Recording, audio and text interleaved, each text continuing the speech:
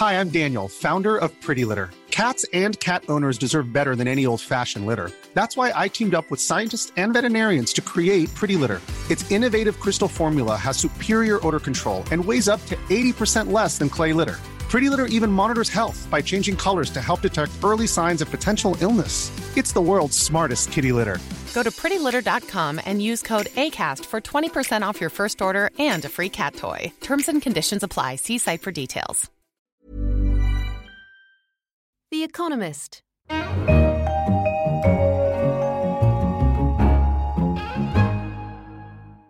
In London, this is The Economist. I'm Anne McElvoy, Senior Editor and host of Economist Radio, and you're listening to The Economist Asks. This week we ask, what are the causes and effects of consumerism? Radiantly alive. When your hair looks radiantly alive, then you feel radiantly alive.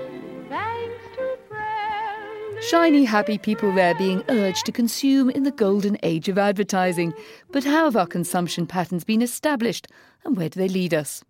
It's easy to think of consumerism as a recent invention, an explosion of fashion, fridges and fads that emerged from North America and spread over the 20th century. But it has a longer and richer history and perhaps an intriguing future.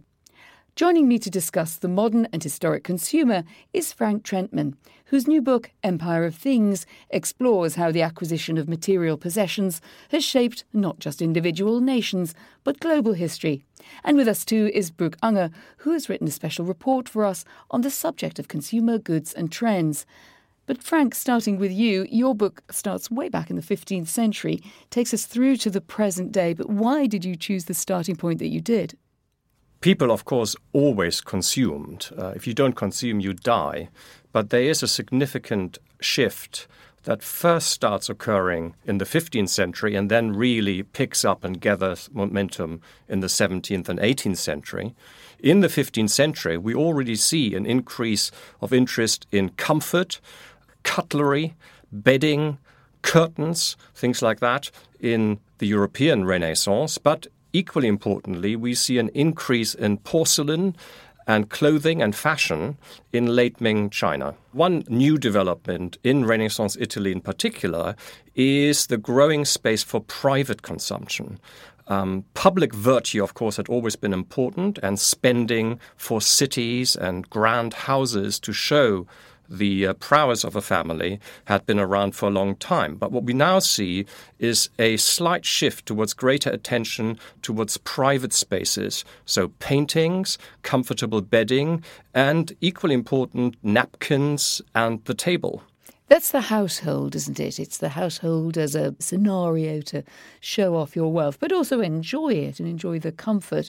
What about the external world? And perhaps as we move on into the 18th century, beginning of the 19th century, there is the house, but there's also your relationship with the outside world. And how does that affect consumerism?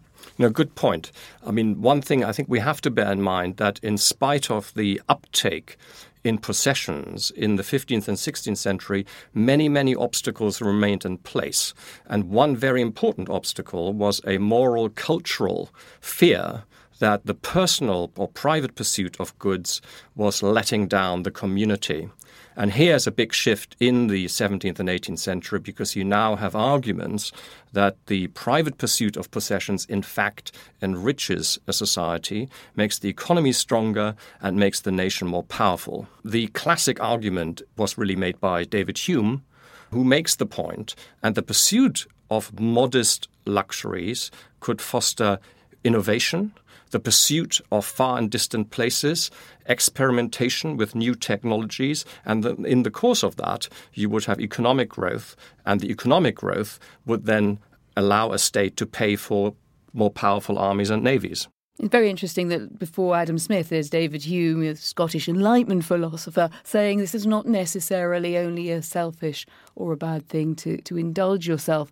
And as we then move out of that world where you feel that there's a negotiation going on about whether it's okay to have luxury, what are the changing points for you? The French Revolution, that must be something of a shake-up in the world of frills. Not as much as you would expect, in fact. They tried briefly to introduce Republican fashions, and make people more modest and frugal. But the interesting thing is by the late 18th century, consumer culture is now so deeply entrenched that political movements and political ideologies, French Revolution, American Revolution, later on Marxism, completely fail to dislodge it. So it's there. It's now deep in society. And what regimes learn, including fascism and also Stalin, is to make their peace with the aspiration for a better material life. One thing perhaps to add to that is, I think, a very important turning point in the late 19th, early 20th century, which is that consumers themselves, or people, I should say, people suddenly start to talk of themselves as consumers. And they see themselves not just as individual customers, but political beings. So the consumer voice is articulated much more powerfully in boycotts and social reform movements. And consumers see themselves as citizens, first and foremost. Brooke Anna, you've consumed Frank's book, but you've also written in this territory a lot yourself. What did you find particularly interesting or challenging in the new account? Well, I think the thing that came across to me most strongly was the sense of the multifariousness of consumption. As you point out, a lot of people tend to think of consumption as being sort of a non-spiritual thing or as being something that is in some way inimical to social life. And what I think you show is the extent to which it infuses virtually everything we do, and that different cultures conceive of consumption very, very differently. I mean, you point out at one stage, for example, that consumption in the West tends to be very much a private thing, but in the East, in Asia, it tends to be very much a social thing. People spend huge amounts of money on weddings and funerals. And so it has a very different sort of salience for those two different cultures. You write at another point that religion is infused with things. And so you break with the lazy discourse about consumption, that it sort of just means materialism, that it's a flattening of life. Well, Frank, picking up Brooke's thought there, do you think that you're responding in this book to a perception that consumerism is something, if not negative, but that it's just kind of a fact of life and it's associated with accumulation and greed when it's in fact much more nuanced? Yes, I agree. That's the dominant view, that consumption is something frivolous and superficial and everyone would be better off if we did less of it. I think that view is too simple. And I don't think it takes sufficiently into account just how much cultural and social meaning different forms of consumption have had over time and continue to this day, including religious movements who live in a kind of symbiosis with consumer culture and use radio tapes and advertising to promote their own spiritual wares. Where the argument becomes more interesting is when you add to the old social and cultural critique an environmental critique. And that's, I think, where the crunch is and the paradox that on the one hand, consuming enriches our lives, but at the same time, of course, it is not sustainable, the current levels we're having. So that's the paradox, that the social and political benefits are balanced by environmental costs. And when does the environmental consumer or the environmentally conscious consumer begin? Because there was always that awareness, and I'm thinking back to Little Women, Louisa M. Alcott, that very sort of conscious role that fashion plays in those novels. And yet at the same time, there is a little bit of you have to be careful here, you've got to be careful with resources. Don't you know there's a war on?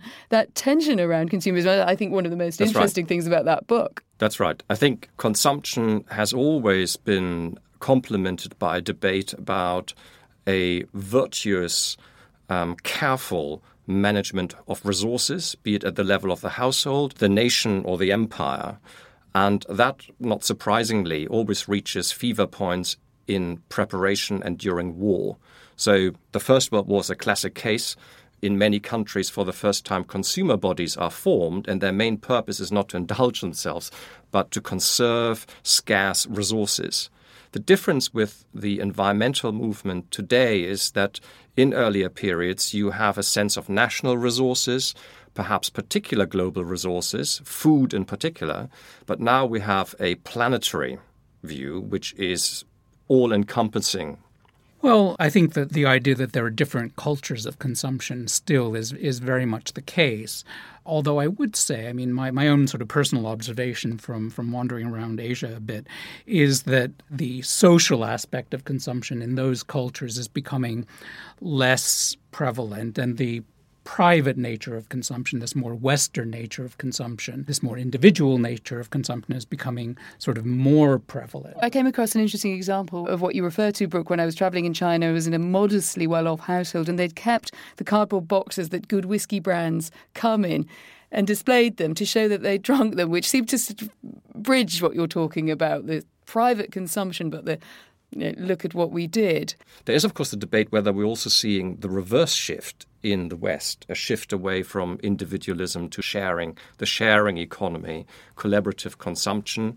I mean, one thing we have seen, and which I think will be a big change in the years to come, is, of course, an attack on public consumption and social spending. And that social spending underpinned mass consumption after the Second World War. So if you cut into that, it might very well leave consequences in the vibrancy of consumer culture. And I would add to that what we've seen at present of the sharing economy, a lot of these sharing sites, whether it's sharing apartments or sharing cars, frees up purchasing power. Right. I mean, that is the irony. So it reinforces, in fact, consumer culture. But perhaps also worth saying is that sharing economy has become the fashionable word of the year. But if you step back a little bit, a lot of consumption has always involved sharing. Households share cooking and eating. The public sector, both at the level of the nation state, has involved sharing, but cities, I mean, municipal pools are a way of sharing. So I'm not entirely sure that it's something radically new. What is new is that it commercializes or monetizes particular forms of private possession and access to private commodities, which hadn't been yet commercialized in the past. So 2 experts on consumption in front of me in the studio. What's their own relationship with shopping and consumption? Brooke Unger. Well, I have a closer relationship with consumption probably than I do with shopping. I think that's one of the things we're talking about is the distinction, or shopping as a subset of consumption. So I would have to confess to being a pretty enthusiastic consumer of what I take to be the good things in life, music, theater, travel, stuff like that. But, I don't spend a lot of time on Oxford Street. We won't find you down at the mall looking for that jewelled watch that you always hankered for. And Frank, you're sitting in a very splendid red sports shirt in front of me with the Lacoste label on it. So the branded goods thing clearly got to you in a way. Not particularly. In the case of this shirt, it's the particular weave and feel of the cotton that I like, and I'd be happy if they produced it without a crocodile. But my weak spots are also, one of them is music, all kinds of music. One thing I became very interested in writing this book is exploring different national and regional music cultures. So I have shelves bursting with Italian popular music from the 60s to the present. I have Finnish tango, I have Indian music and much else. The other thing I should confess is that I have a weakness for cheese. There's hardly a dinner where I wouldn't say, oh, could I have some cheese now? And that in itself is, I think, interesting because cheese after dinner really has become a habit, and a lot of consumption and how we consume is a matter of habit rather than discretionary choice. Yes, well, I wish the odd bit of after-dinner cheese was the worst of my consumer excesses. Frank Trentmann, Brooke Unger, thank you both very much. You've been listening to The Economist Asks with me, Anne McElvoy. Do tweet us your thoughts about this or any other show. In London, this is The Economist.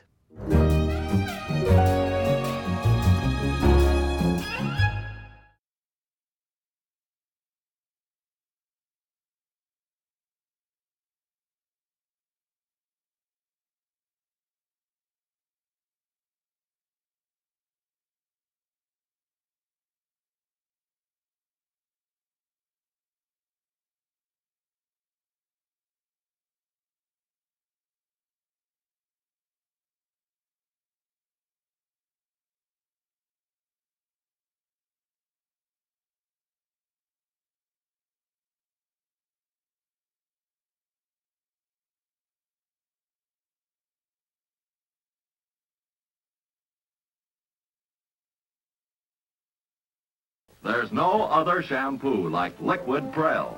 Liquid Prel is extra rich. That's why it leaves your hair looking radiantly alive. How gloriously different Liquid Prel is from thin, watery, and wasteful shampoos, or thick, sticky ones that can actually dull your hair. Wonderfully different Liquid Prel is extra rich. Every emerald green drop bursts into luxuriously rich lather that leaves your hair looking radiantly alive. And you feel so radiantly alive. Thanks to Prel, Liquid Prel, the extra rich shampoo. And you certainly are lovely, Trudy.